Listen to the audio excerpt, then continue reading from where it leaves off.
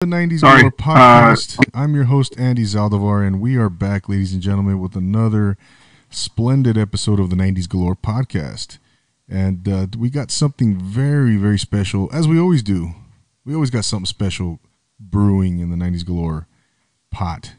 You know, you guys better be ready for this one. It's a big time band we're profiling tonight. Huge. I'm almost too nervous to do this one because, again, I got to do this band justice, man. I can't screw this up. So the pressure's on me, damn it. And I have a very special guest here. We're gonna let's get into it, man. Let's just get into it.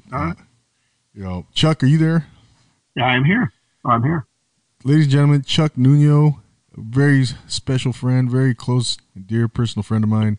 And we are going to profile Nirvana tonight. Chuck, what do you think of that? You know, I mean, you've been doing this podcast for a while. I'm actually surprised it's taken you this long to get around to Nirvana. They're kind of one of the symbols of the 90s. If you think of just the whole pop culture. I mean, I know they weren't pop, but just the history of the 90s. They're a huge symbol and icon at that time. Absolutely, Chuck. I agree, man. I know the fact that it's taken me practically damn near a year to profile Nirvana. But you know what? I was saving it for you the whole time, man. Oh yeah, were you? I was saving Nirvana for you, man. It was. Why'd you just tell me last night, then, dude? Oh, come on now. We've been trying to do this for a few weeks now. I know. No, I know. But somebody's just too busy. Yeah, I know. That's my bad. Hey, you know what, man? Whatever, man. It's all water under the bridge, and the point is, we're here now, and we're doing this. And like you said, yeah, and you said that, when I think of grunge, man, the word grunge. If I'm going to do word association, I'm going to think of the word grunge. I automatically think of this band. I don't know about you. Yeah. Well, it's funny is that the word grunge, they actually didn't like, a lot of the bands from Seattle didn't like that word. It was coined by, it was used multiple times, but it stuck from a writer from a magazine, and it just stuck, and they didn't like it, but it was basically associated with just the dirty sound of that time. And kind of similar to punk, punk got its roots basically where a bunch of kids that didn't really know how to play music well or play instruments very well, but people liked the kind of the raw sound of it. And grunge was pretty much the same thing, where you had some guys that knew how to actually play instruments, but their production skills were just not very good at all. And so it kind of came out a little dirty sounding, but that subculture dirty sound is what sold a lot of people and got them hooked when they started hearing about, Nirvana, Pearl Jam, Soundgarden, and all those bands. But yeah, if you ask, I mean, from what I was reading in these interviews I've seen, they actually didn't like the word grunge, but I don't care. We'll use it. Yeah. No, that's a great point, man. And I like the parallel you made with punk. Yeah, it was very similar. And it was kind of like, well, if you guys are gonna classify us, categorize us, that's so be it. Whatever you guys want to label us, we're just rocking out. We're making music. Exactly. Right. You know what I mean? So yeah, great point, man. Great point. And I don't know have I mentioned who we're actually profiling for tonight's episode? I don't know. Yeah. Did I miss it? Yeah, you did. Yeah. And ladies and gentlemen, we're talking about Nirvana, damn it. Nirvana, the one and only Nirvana. And, man, yeah, out of Aberdeen, Washington. Chuck, what do you think, man?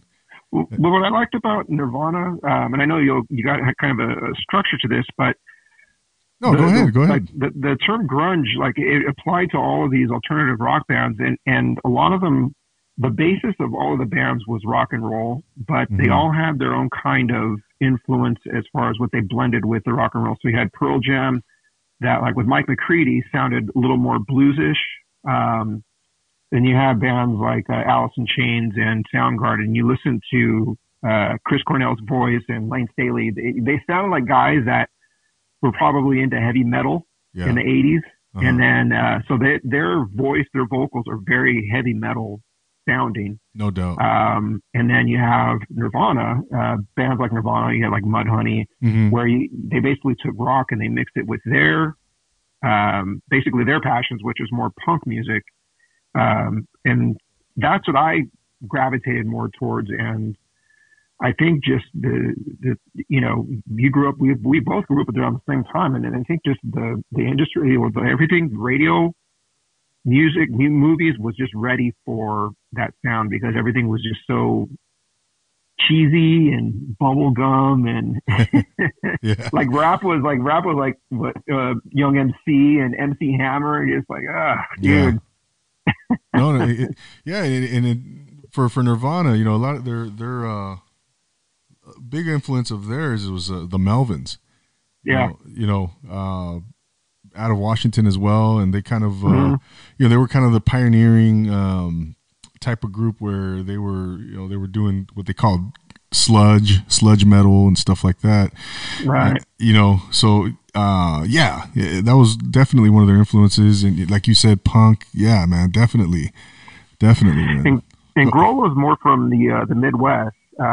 He What's was that? born in Grohl. He was from the Midwest. I want to say he was born in Ohio, and he did a really good documentary series on HBO that Sonic Highways. Uh-huh. And he talks about how, you know, back in the Midwest and on the East Coast, more his influences were like Bad Brains and Circle Jerks and, you know, the more of the dirty punk kind of, you know, the thrash punk. And, you know, then he came with his mom over to Seattle where he met up with Kurt and Kirst. So, the Melvins, I mean, they're very punk influenced, which is what I liked. Absolutely, man. And you listen to their first couple albums, especially Bleach. Some of their early compilation albums, Incesticide. Yeah, that was a good one, dude. Right. And big time punk influence, and very much, with Bleach. And what's funny about Bleach is, and I know you'll talk about Nevermind in a little bit, but me personally, I mean, I'm not going to sit here and say I'm the biggest Nirvana fan of all time, but I hadn't even heard about Bleach until I heard, you know, Nevermind playing over, you know, the radio, all the songs from Nevermind played.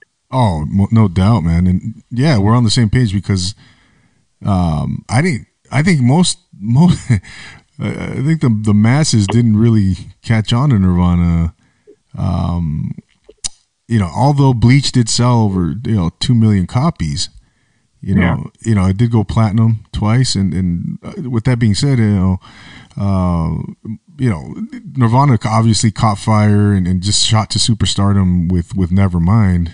Obviously with Smells Like Teen Spirit, and then that's when everybody kind of in general, just the masses kind of got to know Nirvana, and they started looking into their discography, obviously with Bleach and their albums. So that's when I got into Nirvana.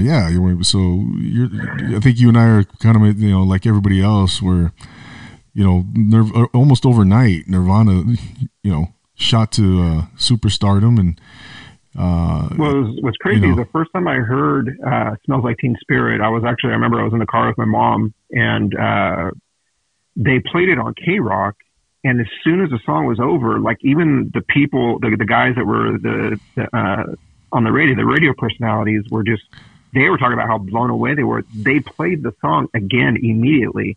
So they played the same song back to back. And it was just like, again, everyone was just ready for that type of sound. It was it was very hard hitting. It was good, and it landed. I liked it.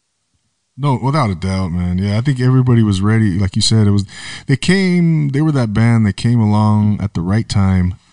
They were the right band for the right time, and then the right era. The right movement or scene. Again with quote unquote the grunge. Yeah. And it's funny. I can't pinpoint the moment that I first heard that song. Smells Like Teen Spirit. Yeah. I just kind of I know it was sophomore year. You and I graduated in the same year. Yeah. 94, and I think so we were both sophomores. And I wasn't going to say what year it was, but if you want to go ahead and date us, that's cool. Hey, we're aging like we're fine wine, man. We're like fine wine, Chuck. Hey, you know what though? And not to take you off track, Rolling Stone. We used to read Rolling Stone magazine. They actually declared 1994 like the pinnacle of alternative rock. That was like the best year, where just all of these albums came out. Yeah, man. And we went to high school at a good time, man. Oh man, it was some really good music. We were spoiled, man. We were spoiled. Totally, very much so. And I think later on in life, I think as we got older, everything was for me. I just compared it to our era. Of music when I was in high school, and it just everything was kind of like the standard was set so high. The bar was set so high. Yeah. That everything kind of just like it doesn't live up to what I grew up to. Even to this day. Right. But yeah, well, like you were talking about the whole grunge scene and the movement. I think one of the things that helped propel the whole grunge scene, and again, I know we got to profile Nirvana, but kind of like with rock and roll, when rock and roll took off in the United States, what was happening is it was also popular in Britain. And so having talent here in the United States, having talent over in, the UK, definitely helped propel that genre of music. And the same happened with grunge, is that at the same time you had the Manchester movement going on over in Britain, where you had a lot of experimental music going on with the rave scene kind of blending into alternative rock. I don't know if you've ever seen a movie. It's a really good movie. It's called 24-Hour Party People. Oh, no, it's a documentary? No. It's a movie, and it's starring Steve Coogan. He's playing Tony Wilson. And Tony Wilson was a TV personality in the UK, or in Britain. And every so often throughout the movie, he kind of turns and he starts talking directly to the camera, like saying, at this moment, this is what was going on. And so it's almost like a documentary, but it's an acted out with actors. And they, every so often, they'll put the real people from that time to do like cameos in the movie. But Tony Wilson, he started Factory Records, which founded like Joy Division, which then later became, it became New Order. He started Factory Records. I had all of these acts, and it was out of the Hacienda nightclub, and you had just a lot of experimenting going on with like drugs and everything, and acid rock, and you had the Happy Mondays come out of there, the Stone Roses, the Charlatans. So it had a very similar sound that was taken off over there, which then also helped the sound over here. So the record labels immediately saw the market for it, both awesome. Over here and over there. Yeah. So it was it was a good time, man. Just a really good time. And that was the UK, right? Yeah. And what years was that? What time frame? The Manchester movement. It was like late 80s, early 90s. Manchester. Kind of the same time. Yeah, the same time that Nirvana was getting started. I see. There's a really cool video on YouTube. It's Nirvana. I don't know if you can, like, this is before they even did Bleach. They're doing a show in a Radio Shack. It's so low budget, but it's just like, they're paying their dues, man. It's a cool little video, and it sounds terrible. But it's a cool video. And that's man, that's a pretty cool. Matt, you say Manchester right away. I think Morrissey, the Smiths. Yeah. Yeah. And that's interesting. Yeah, that's awesome. I didn't know that, Chuck. And what was the name of that movie? 24-Hour Party People. 24-Hour Party. I got to check that out, man. Good stuff, man. Yeah. Yeah, man. But let's get back to Nirvana, man. No, but that's a good parallel, man. That's yeah. But and then you for when I think of when that's that whole Seattle scene though, man, you always got to give we got the Screaming Trees, you got Green Rivers, another band, yeah, like Mudhoney, another band, You know, Mother Love Bone. I think I mentioned that. Yeah. You know, Certain ones they just had a better sound. You know, the production was just better with Soundgarden, and I think you had Garbage. No, I don't think they were Seattle, but Hole came from the area, and it's just. But the production of those the bands that made it was just better. You know, I can listen to Mother Love Bone, but some of the songs are a little rough. Yeah, right. No, exactly. And Garbage you mentioned is well, they were actually produced and formed by a guy named Butch Vig, man. Yeah, and that's right. Right, you know, and he produced. I mean, that guy's worked with everyone, but he produced. Dude, yeah. You know, a lot of. He produced a few Nirvana albums, Soundgarden. Well, he produced Nevermind. Yeah, that's kind of big. Well, I think you were going to Butch Vig, and I think you were going to talk about Jack and Dino. These were guys that just kind of had their hands in everything. Yeah, you know. Yeah, and behind the scenes, and they were musicians in their own right. I mean, they played music, but I think they just found more success behind the board. Yeah, man. I mean, these guys are the brains behind the you know, behind the sound and you know the production.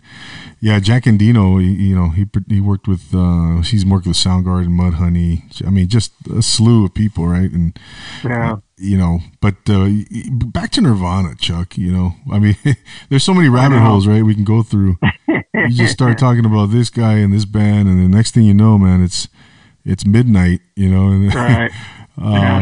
But Nirvana, man, Nirvana.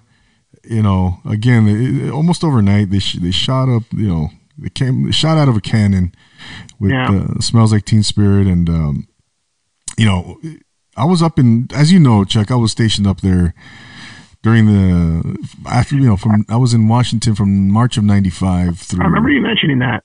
Yeah, you know. You were stationed up there. Didn't you do like a radio show or something like that up there? No, I wish, man. No, it was just I was 18 years old in Washington in March of '95 through June of '97. So I was up there. You know, I didn't catch the height of the whole grunge scene. Yeah, that's still a good time, man. Oh yeah, it was fun, man. But you know, I didn't really get to fully.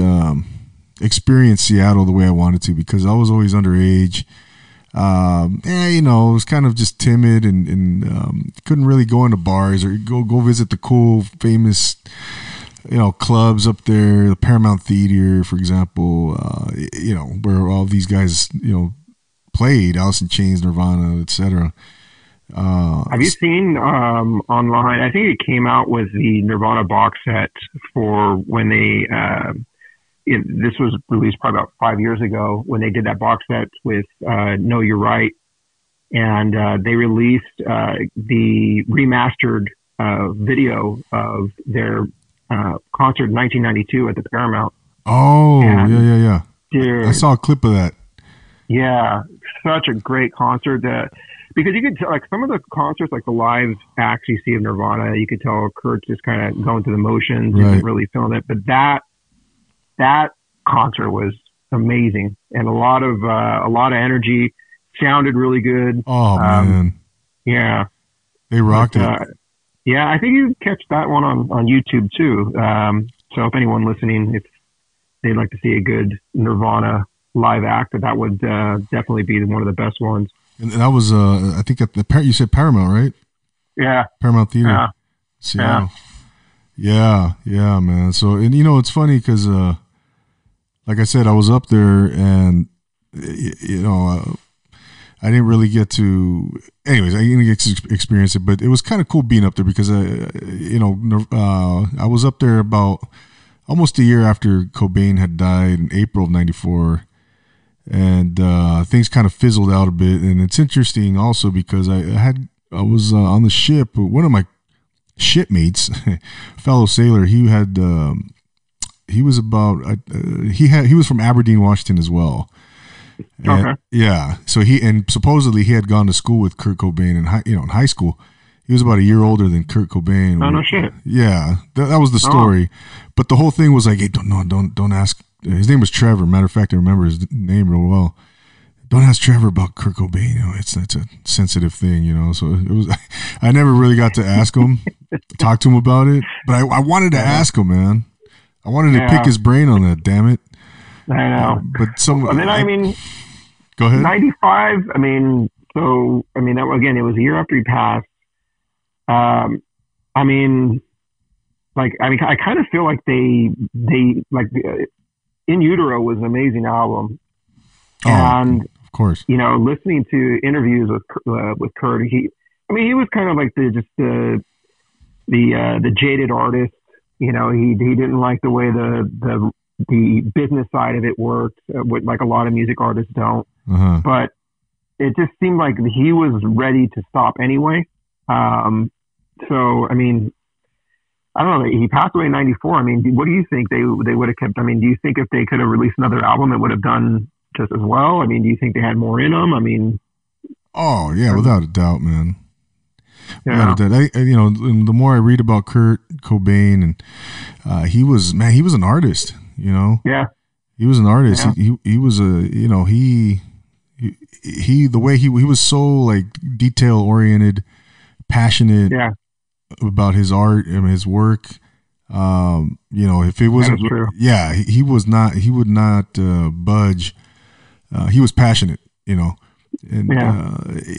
so I think, who knows, man? I think who maybe we'll never know, obviously, but I think they would have continued to record and make albums, and who knows?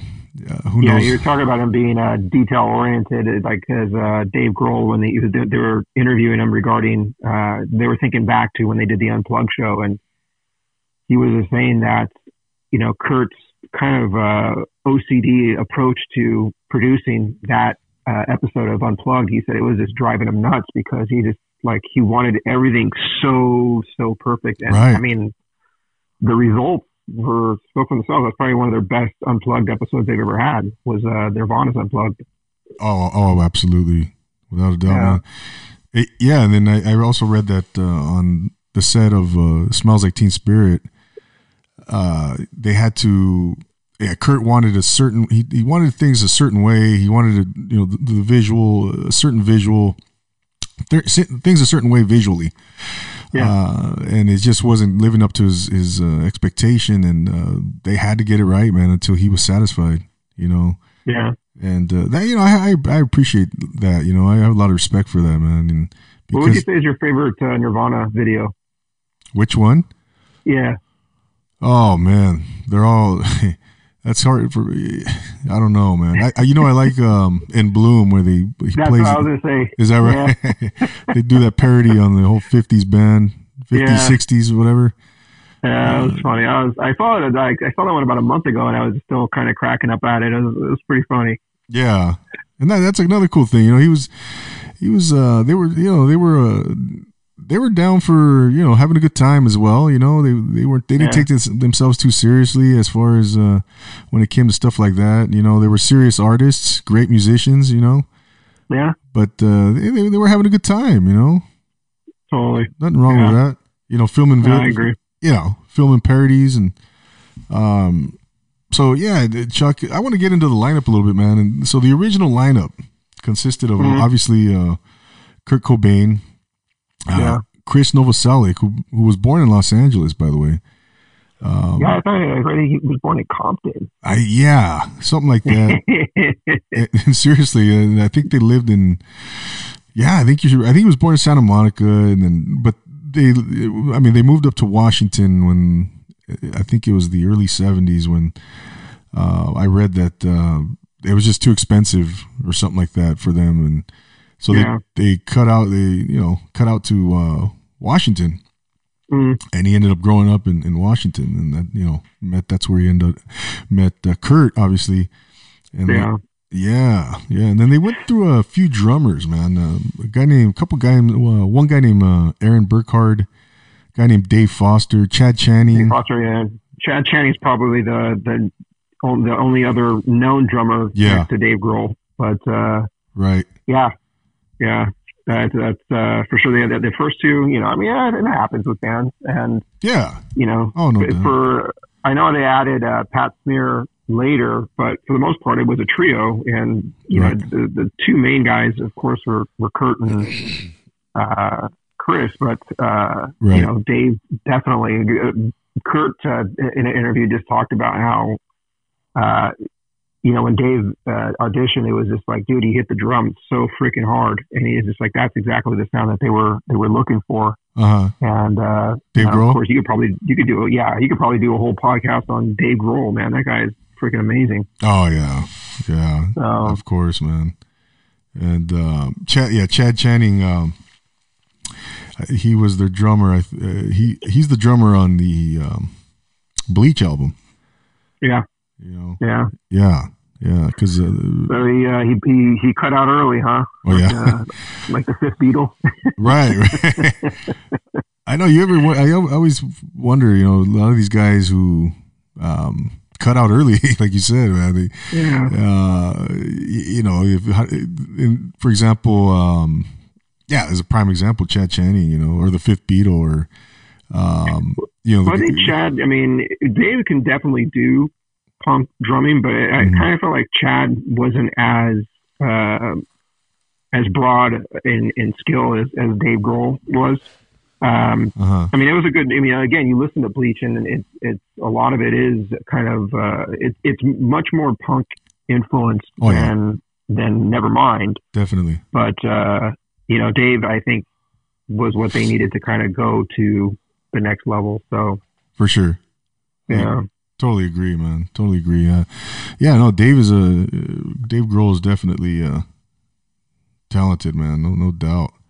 Hey, he's cool too. I mean, he lends his skills out. I mean, he's done work with, was it the Queens of Stone Age, Tenacious D.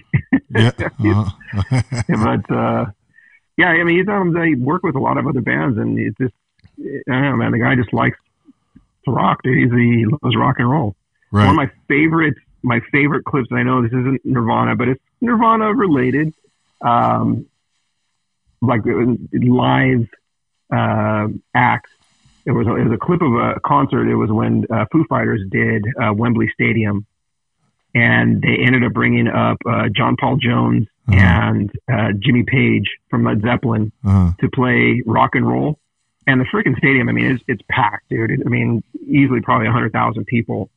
And Dave Grohl was on drums when they did rock and roll. So, Dave Grohl got to play John Bonham's role for a little bit, and dude, they freaking killed it.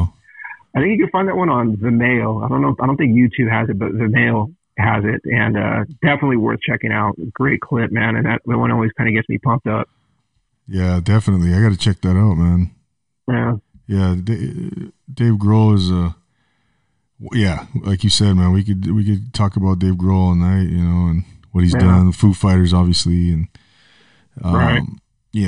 So, but so yeah, man. They the first they do, they record Bleach, obviously, and with the original lineup, and then I don't know why Chad Channing left or what have you, but did you know? I don't know, Chucky. Did you know that they went by a few names before they settled on Nirvana? Yeah, I heard about that. And I'm glad they settled on Nirvana, because the other names weren't too good. Right. Fecal Matter. What do you think about that one? Yeah, Nirvana. Imagine Fecal Matter. Imagine if they had stuck with that one. I think they were probably urged to change it. Yeah, that was probably Jack and Dino stepping in and saying, "No, you guys gotta get something better." But I think Skid Row was another one. Skid Row. Ted Ed Fred was another one. Ted Ed Fred. I think they were good. Nirvana. So apparently, Cobain said he wanted something that sounded quote unquote beautiful instead of something mean and raunchy like the Angry Samoans, which is what he said. So Nirvana. Yeah, I think that was great, man. I think if I'm not mistaken, Led Zeppelin has a song called Nirvana. I don't know if. Oh man, I'm gonna have to Google that. I got to look that one up. Yeah, and if I'm not mistaken, man, if you want to put a wager on that, I don't know if we could. It's up to you, Chuck. It's possible. Honestly, when I heard "Smells Like Teen Spirit" and they said it was by Nirvana, I didn't even know what Nirvana meant at the time.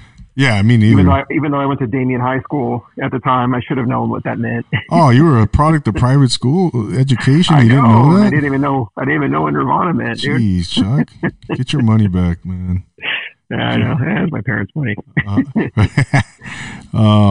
But I could be wrong, Chuck. I don't know, man. I want to say that they had, or someone had a song named Nirvana. I want to say it was, Led Zeppelin. Could be them. But don't quote me on this, ladies and gentlemen. But anyways, look into that. Yeah. Yeah. Oh. Maybe some. Nirvana. Yeah. So Nirvana. Yeah. The point is they settled on that name, and the rest is history. So yeah, they started recording demos in 1988, and they recorded Bleach in 89 on Sub Pop Records, and produced by Jack Endino. There's that name again. And you were saying earlier that they sold 2 million copies of Bleach. I'm wondering if how many of those were sold after Nevermind was released. Great point. Or was that 2 million before Nevermind? Because I remember, this is back when the music awards were still very popular, MTV Music Awards, and I remember both Nirvana and Green Day had won like Best New Album, and they were just like, well, wait a minute, we both had albums before this one. Like Green Day had one for Dookie, but they had an album before that, and Nirvana had one for Nevermind. And it's like, but we have an album before this, or it was like Best New Artist or something like that. And they're like, both bands were like, we've been around for a while. Yeah. So, no, that's a great point, Chuck. I would venture to say, man, that a lot of those albums, a lot of those copies, I should say, were sold after. Probably after Nevermind. Nevermind was released. Yeah. I bought Bleach, but it was after I had listened to Nevermind and bought Nevermind. Right. Right. But yeah. So one other side fact on that, I remember watching an interview with Chuck D from Public Enemy. Uh-huh. And he had mentioned how that time was kind of like the highlight of the record industry too. And because the medium of music was changing. So you had a lot of people who had bought music on cassette and then rebought that same album on CD later on when they got CD players. And so you had kind of a manipulated or inflated sales of certain records. And then it set the standard that the record industries kept trying to chase. And it was like, well, hold on. The only reason it was so high is because everyone bought that album twice. Yeah. And, or you bought it on cassette and you had the freaking cassette get all tangled up inside the cassette player. You had to buy it again. Yeah. Oh gosh. So, but I would say that 2 million is a pretty legit number for Bleach. I can see them definitely selling 2 million of that. It was a good album. Oh, no doubt, man. No doubt. But that's a interesting point though, Chuck, that you bring up. But yeah, Jack Endino produced it. It was the first album Dave Grohl. Oh, I'm sorry, not Dave Grohl. That was Nevermind. That was Nevermind. Nevermind, yeah. But Sub Pop, man, Sub Pop Records. Just a little side note on them. I don't know if the name Bruce Pavitt rings a bell. No, Chuck. He was. Well, he we talked about this on the last episode, by the way, with Soundgarden. He had come over. He was from Illinois, or is from Illinois. He had come over with Kim Thayil, lead guitarist of Soundgarden. They were both from Illinois. Friends. They came over to Washington, and basically he started Sub Pop. Okay. Sub Pop Records, and became big time. Well, they were an indie label, right? But since then, I mean, they've gone on to work with. Just it's gotta be pretty awesome having an indie label that sells 2 million copies of one White Album, huh? That's and Bleach still remains the Sub Pop's best selling album to date. Yeah, I'd imagine. Right, you know. Yeah.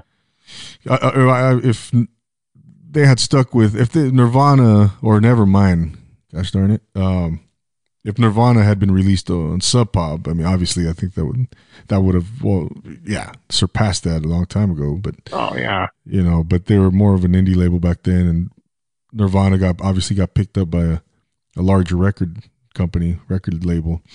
Do you know how many copies Nevermind sold? It went diamond, which is 10 million. Like 10 million, yeah. At least 10 million. And let me see if I think I could get a. Damn, dude. What's that? Oh, that freaking album. Yeah, I mean, it went diamond. That's huge. I mean, I think Britney Spears sold like 50 million of hers, so you know, no big deal. Right. Right. Yeah. Only 50 million, huh? Yeah, no big deal. Yeah.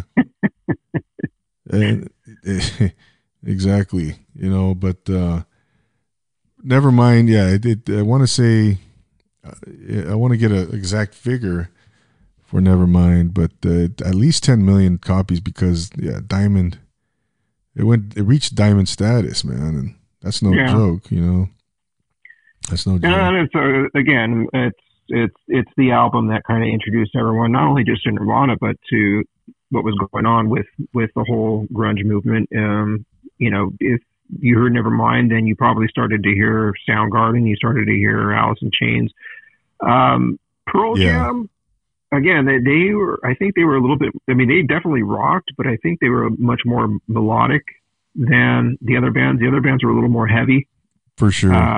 You know, but, you know, still freaking, they're still going to this day, man. Pearl Jam. Oh, and, you know, a great band in their own right. So, that's another podcast you can do right there, dude. Shoot. Oh, Pearl Jam? Yeah. Oh, yeah, we're going to do Pearl Jam. We'll get to Pearl Jam, man. Hey, Chuck. Sure. Yeah, man. At this time, Chuck, we're going to take a quick break.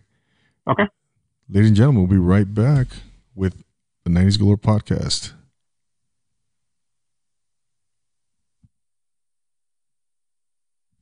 Ladies and gentlemen, we are back with Chuck Nuno. We are profiling Nirvana, the epic band Nirvana from the 90s on the 90s Galore podcast. And before we went on break, Chuck, we were talking about Bleach, you know, and how it had sold over 2 million copies and what have you. And, right. You know, it critically it did pretty well, man. Billboard gave it 4.5 stars. Rolling Stone gave it 4 stars, you know. And I like Kurt Cobain, how he according to Kurt Cobain, he said 80% of the lyrics for Bleach were written the night before they started they recorded the songs. Yeah. And that sounds like, you know, that sounds something like that he would do, man. He was that good, you know. Yeah. He was that good. I agree. You can't do that if you're not that good. You know? Yeah, there was a really good documentary, Sold Out.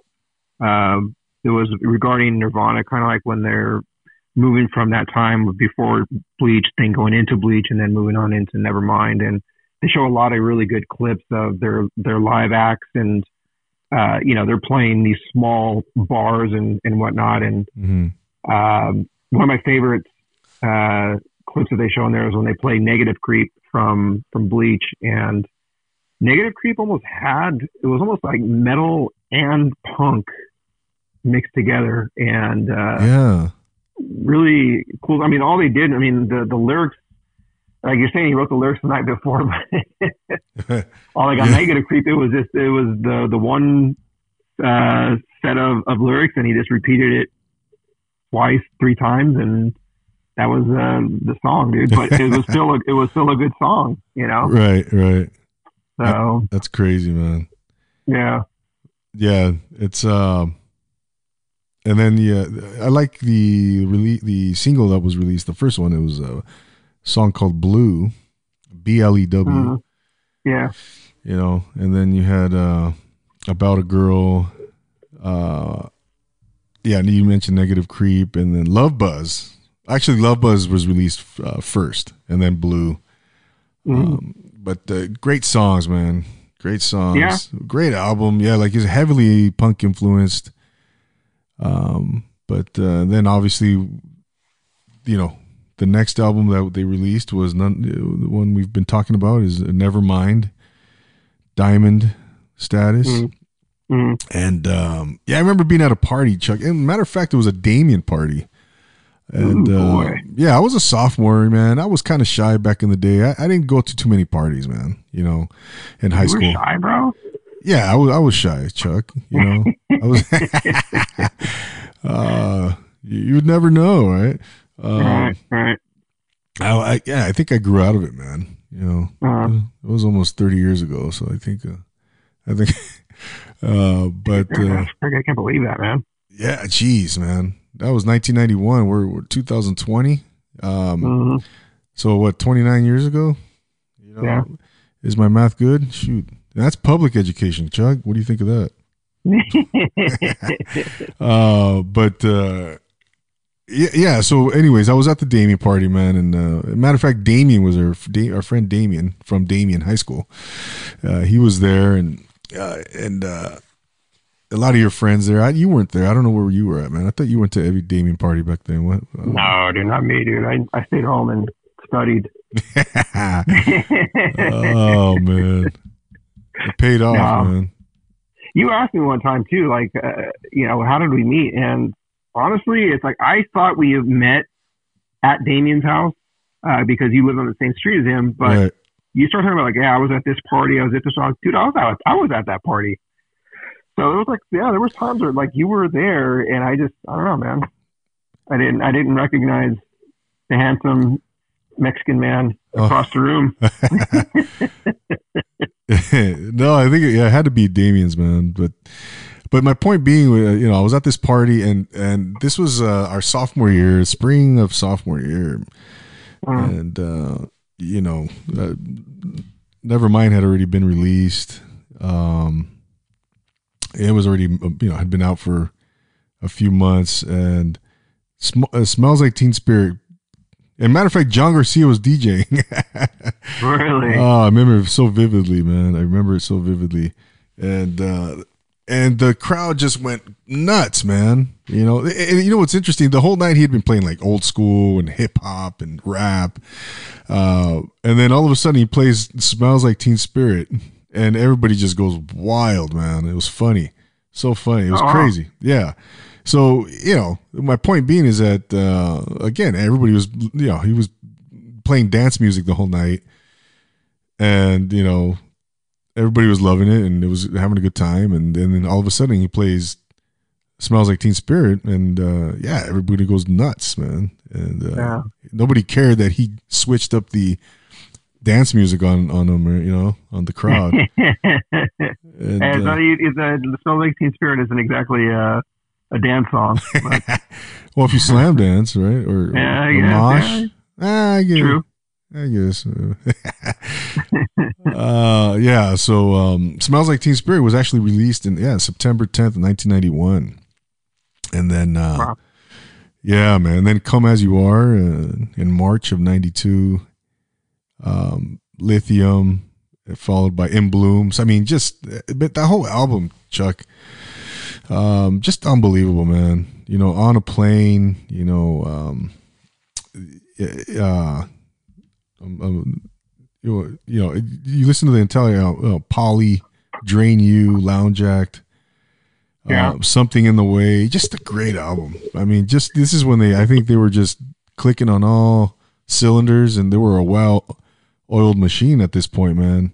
With this album. Even like the riffs, like with Breed. I mean, I know Breed kind of sounds, you know, it's got more of a punk tempo to it, but the riff in it is, dude, it's catchy, and that's another great clip from that concert at the Paramount is when they play Breed, and that one you actually had people dancing to the song, but that's one of my favorite live clips that you can see online, and you see a dude stage diving, and it was a good video. There's also that gosh, I don't know what country they're from, but it's like this young couple and they're driving and their kid is in the car seat, in the back seat, asleep. The kid's asleep.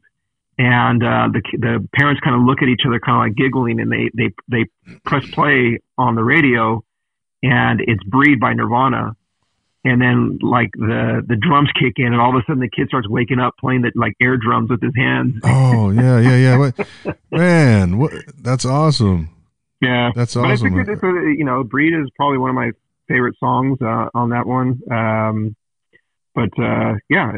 They had some really good riffs on that album. Right. Oh, no doubt. And it's interesting also because the label, they weren't expecting much from Nirvana. Gosh, I keep calling Nevermind Nirvana. They weren't expecting, the album Nevermind to perform the way it did. Right. DGC Records, which was the label that they signed with after Sub Pop, and which was a division of Interscope Geffen A&M at the time. But it debuts, Chuck. It debuts at number 1 on the Billboard chart, and the rest was history. It just at one point. Go ahead. No, you go ahead. No, I was going to say that at one point, Nevermind was selling over 300,000 copies a week. Yeah, I believe it. Yeah. And it's again, it's like anyone listening to this, like if you're from a younger generation, again, it's like we talked about this earlier. There's the technical stuff, the little fun facts about Nirvana and the bands of that time, but just living in that era when you're going from like hair metal and hell, Milli Vanilli won Best Album of the Year not that long before freaking Nirvana came out.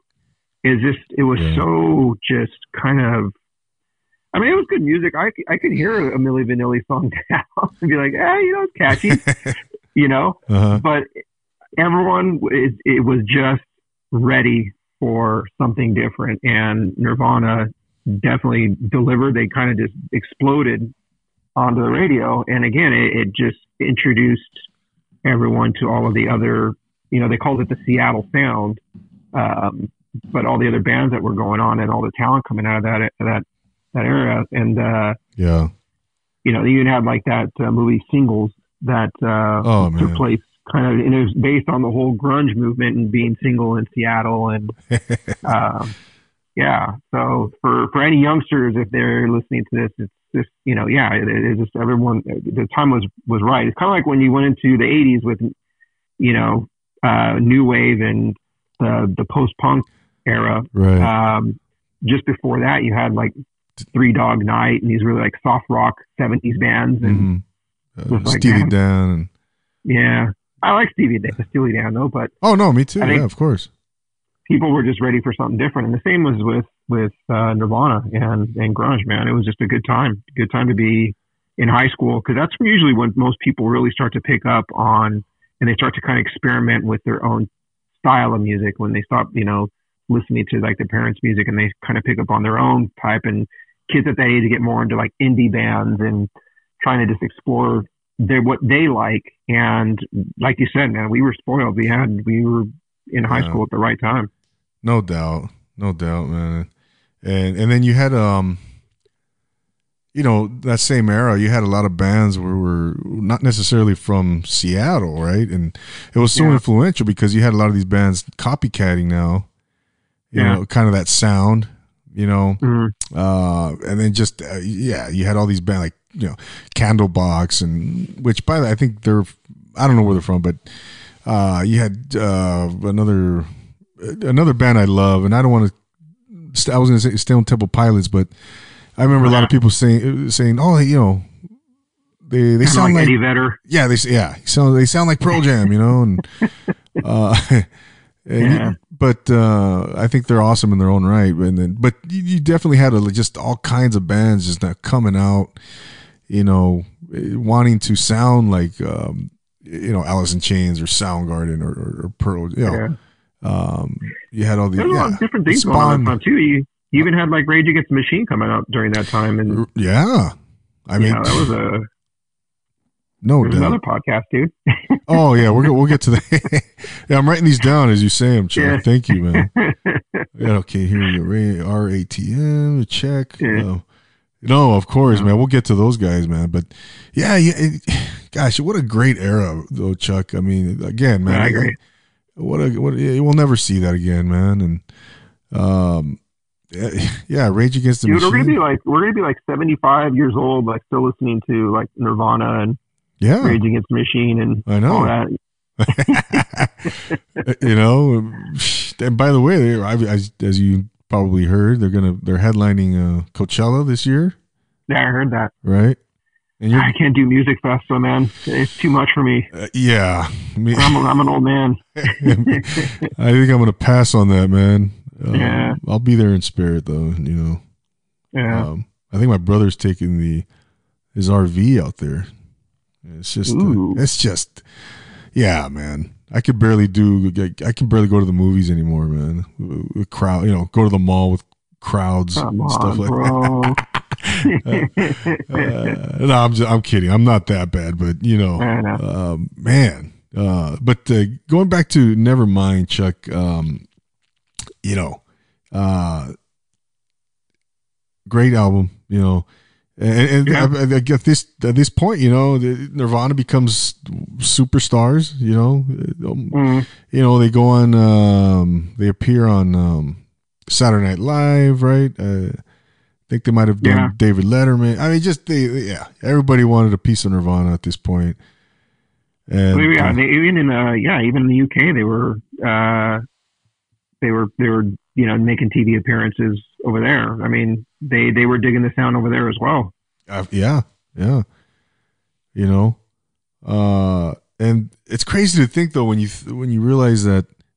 I mean, they were only when you go back to their first album, Bleach, released in '89, and I mean everything. Really, they were only really around for what 5-6 years.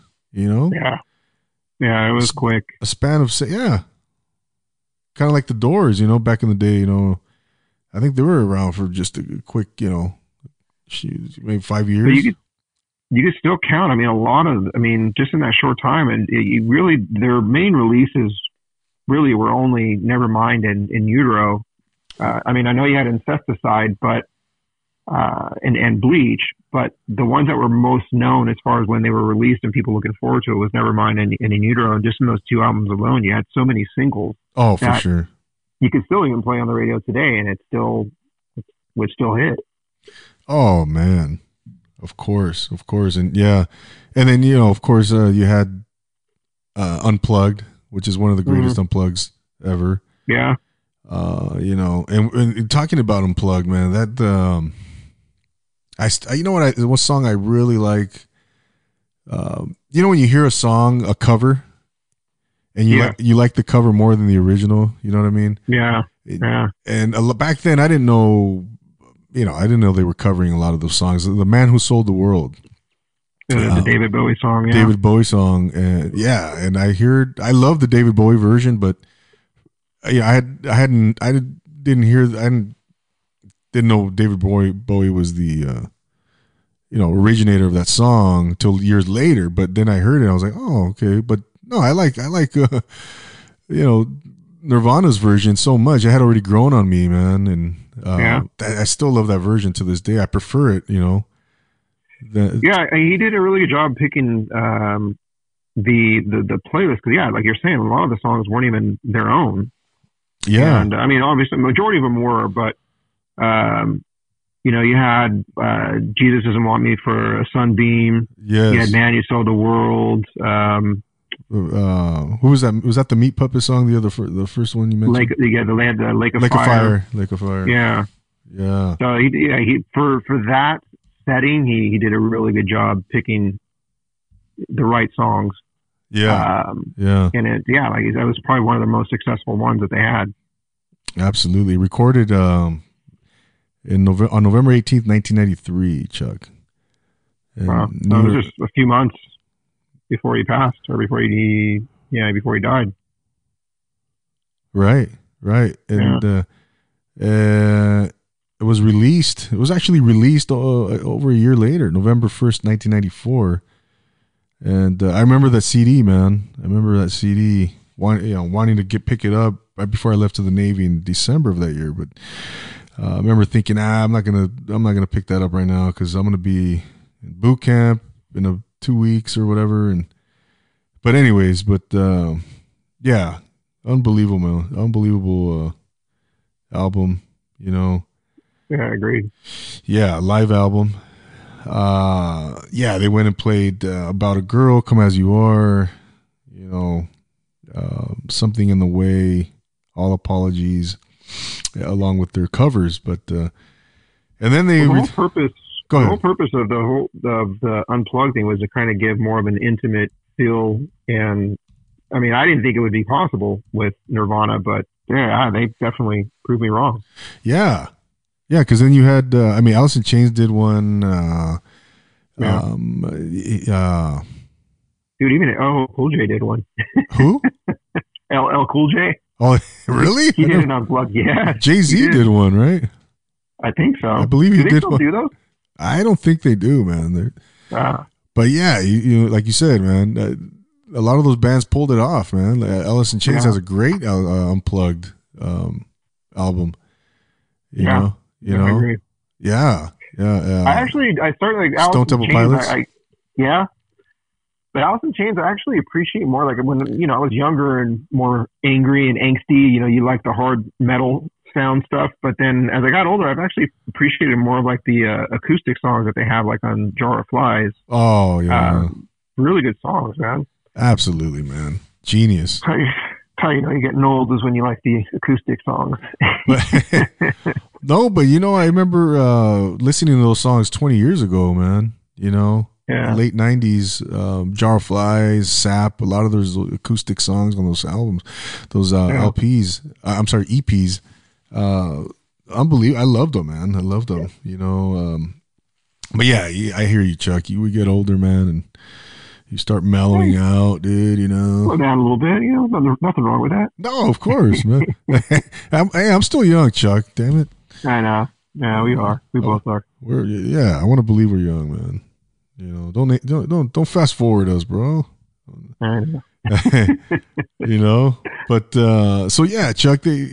So their next album, In Utero, we kind of touched on it a little bit. Again, they released it on DGC, the label, produced by Steve Albini and Scott Litt. The first single release, Heart Shaped Box. Yeah. And going before I go any further, at this point, anything that Nirvana was going to put out was just going to be, it was going to sell millions of copies, right? Because now they're well established, they're superstars, and a great album though, right? In its own right. Oh, absolutely. Penny Royalty, All Apologies, or Rate Me. My favorite two songs off of In Utero were Milk It and I love that song. Radio Friendly Unit Shifter. And again, just if you want to see a good rendition of their live performance, there's a really good live performance of Radio Friendly Unit Shifter they did for MTV. Uh-huh. I don't know exactly what show it was, but dude, just freaking nailed it, dude. It sounded excellent. And again, Kurt Cobain, love him, but he would tend, his voice would get a little kind of off on some of his live performances, but this one was just really good. And Pat Smear was up there with them. And dude, just the energy and everything was really good. And again, if you're listening, look up Radio Friendly Unit Shifter. Uh-huh. And great live performance on that song. Wow, I got to check that out, man. Yeah. I got to check that out. Yeah, Pat Smear, he's the Germs, right? From the Germs, yeah. Yeah, man. But good stuff, yeah, good Chuck. guy. Yeah. What's that? No, I was just saying, it was good stuff. I was agreeing with you. Yeah. No, yeah, man. I got to check those performances out that you're mentioning. Mm. And but the In Utero, again, great album. Yeah, I love all those songs, man, that you're mentioning. And again, they were by this time they were established Nirvana. And anything they were going to put out, man, was going to be amazing. It was going to sell as far as commercially, right? Yeah.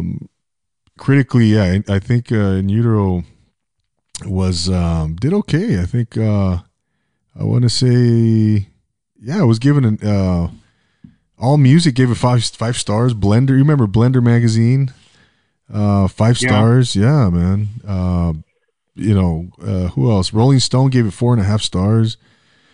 So I think what was happening with a lot of bands too is, I mean, you put out an album with like 13 songs, 14 songs, and it's just like, dude, 12 of them are garbage. And In Utero, I mean, I think they had like 6 singles off of that album. Honestly, it was like 11 or 12 songs, and like 6 of them were freaking singles. Yeah, that they can play on the radio. I mean, it was a really solid album, and even the B-sides, the ones that didn't make the radio, like Milk It, was still a really good song. Radio Friendly Unit Shifter didn't make the radio, but it's still a really good song. Right. So, I mean, it was a freaking solid album. Oh, no doubt, man. Dumb, the song Dumb. Yeah. Very Ape. Serve the Servants was a good song. Oh, gosh. Yeah, I want to go listen to this album now.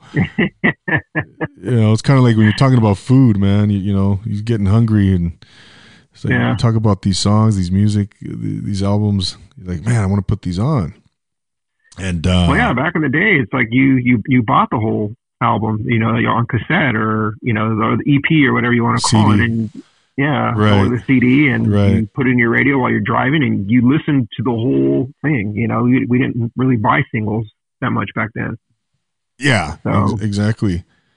But, so I guess maybe back then you had to try and put more effort into making more singles out of one album to get the whole thing to sell. But that definitely was a solid album. Yeah, man. And I want to mention, Chuck, that In Utero did go. I think it went. I want to say it went platinum a few times over. I'm sure it did. Yeah, 5 million copies in the United States alone. Mm-hmm.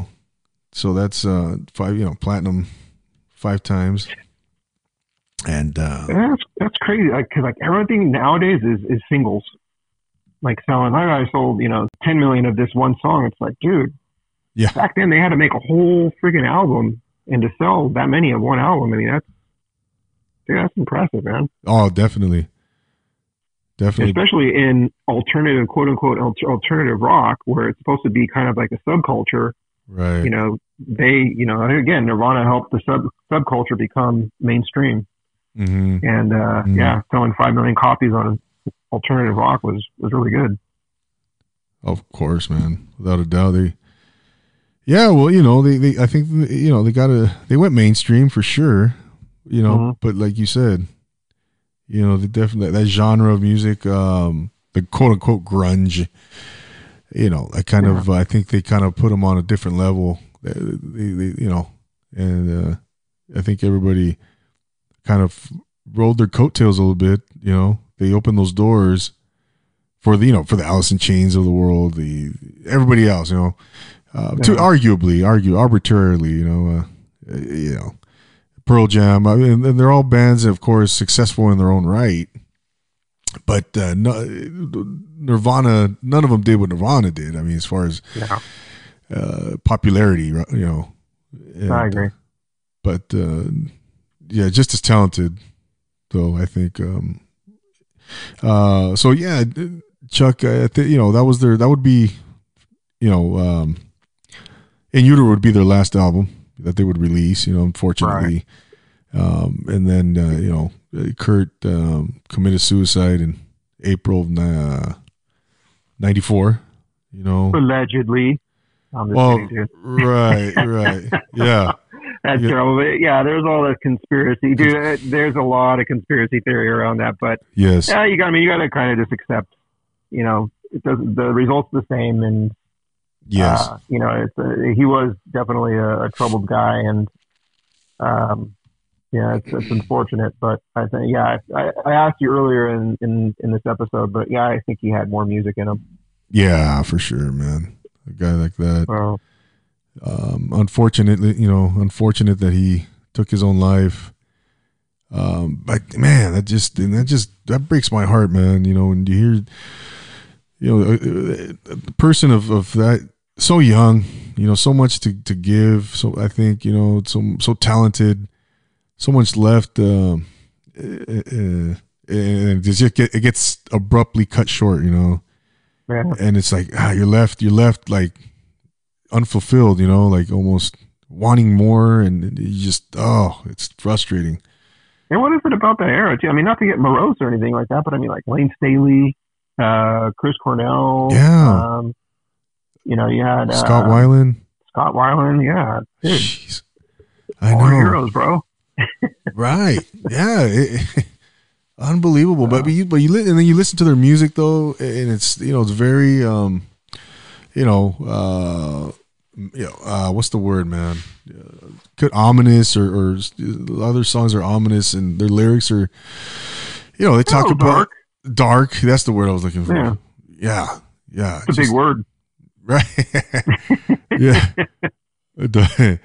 I couldn't think of it. Damn it. Yeah, it's just, I don't know, man. Who knows what's going on there? Especially, and then they're battling addiction and different addictions and emotional, issues, and you start wondering, like, did they always have these issues? Growing up, or as youngsters. I mean, you could speculate. Exhaustion is another one, man. I mean, dude, I love Smells Like Teen Spirit, but can you imagine having to play that every single night? And you're just like, and then you're like traveling to all these different cities, and yeah, dude, it's exhausting, man. It's it sounds appealing, but until you actually do it, man, the life of a rock star, that's no joke, dude. No, of course they go on. You go on these grueling tours and traveling and partying and hooking up with chicks, and so terrible. Oh man, no, I see. It's an interesting point, Chuck. Yeah, and it's unfortunate, man. It's sad, and gosh, so. But they were inducted to the Rock and Roll Hall of Fame. I believe in 2014, Chuck. And has anybody? A side note, because dude, Dave Grohl.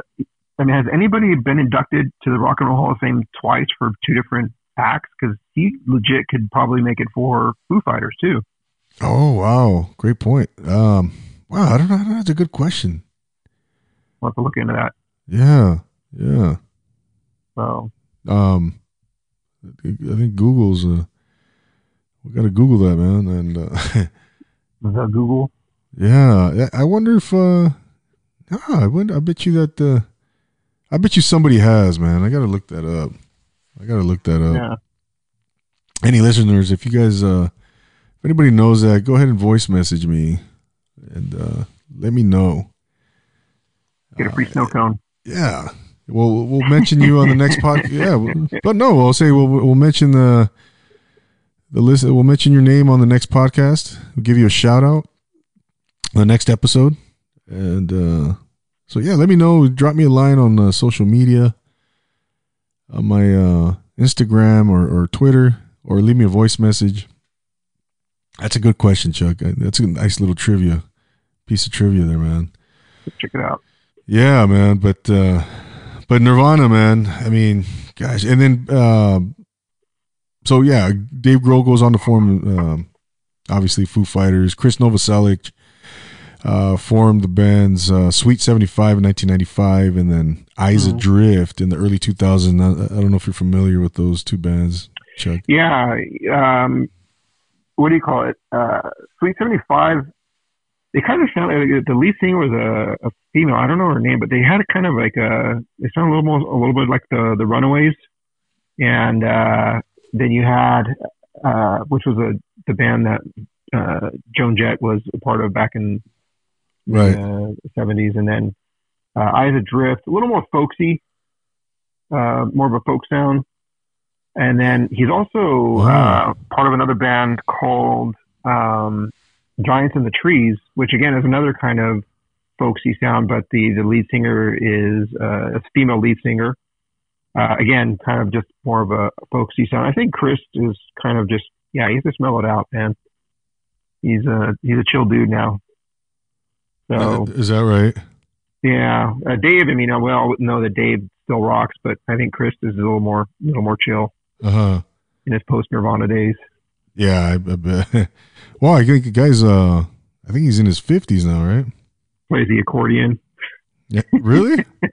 Yeah, dude. Oh, he played the accordion on the Unplugged too. Oh, that's right. That's okay.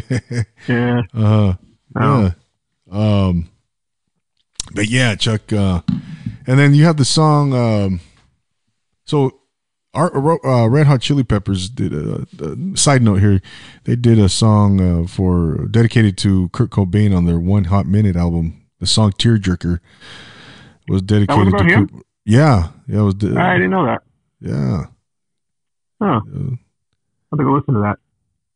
It's about Kurt Cobain. Yeah, I got to check. I got to really zero in on the lyrics too. I want to hear that again. Yeah, I didn't know that was about him. Yeah, man. Yeah.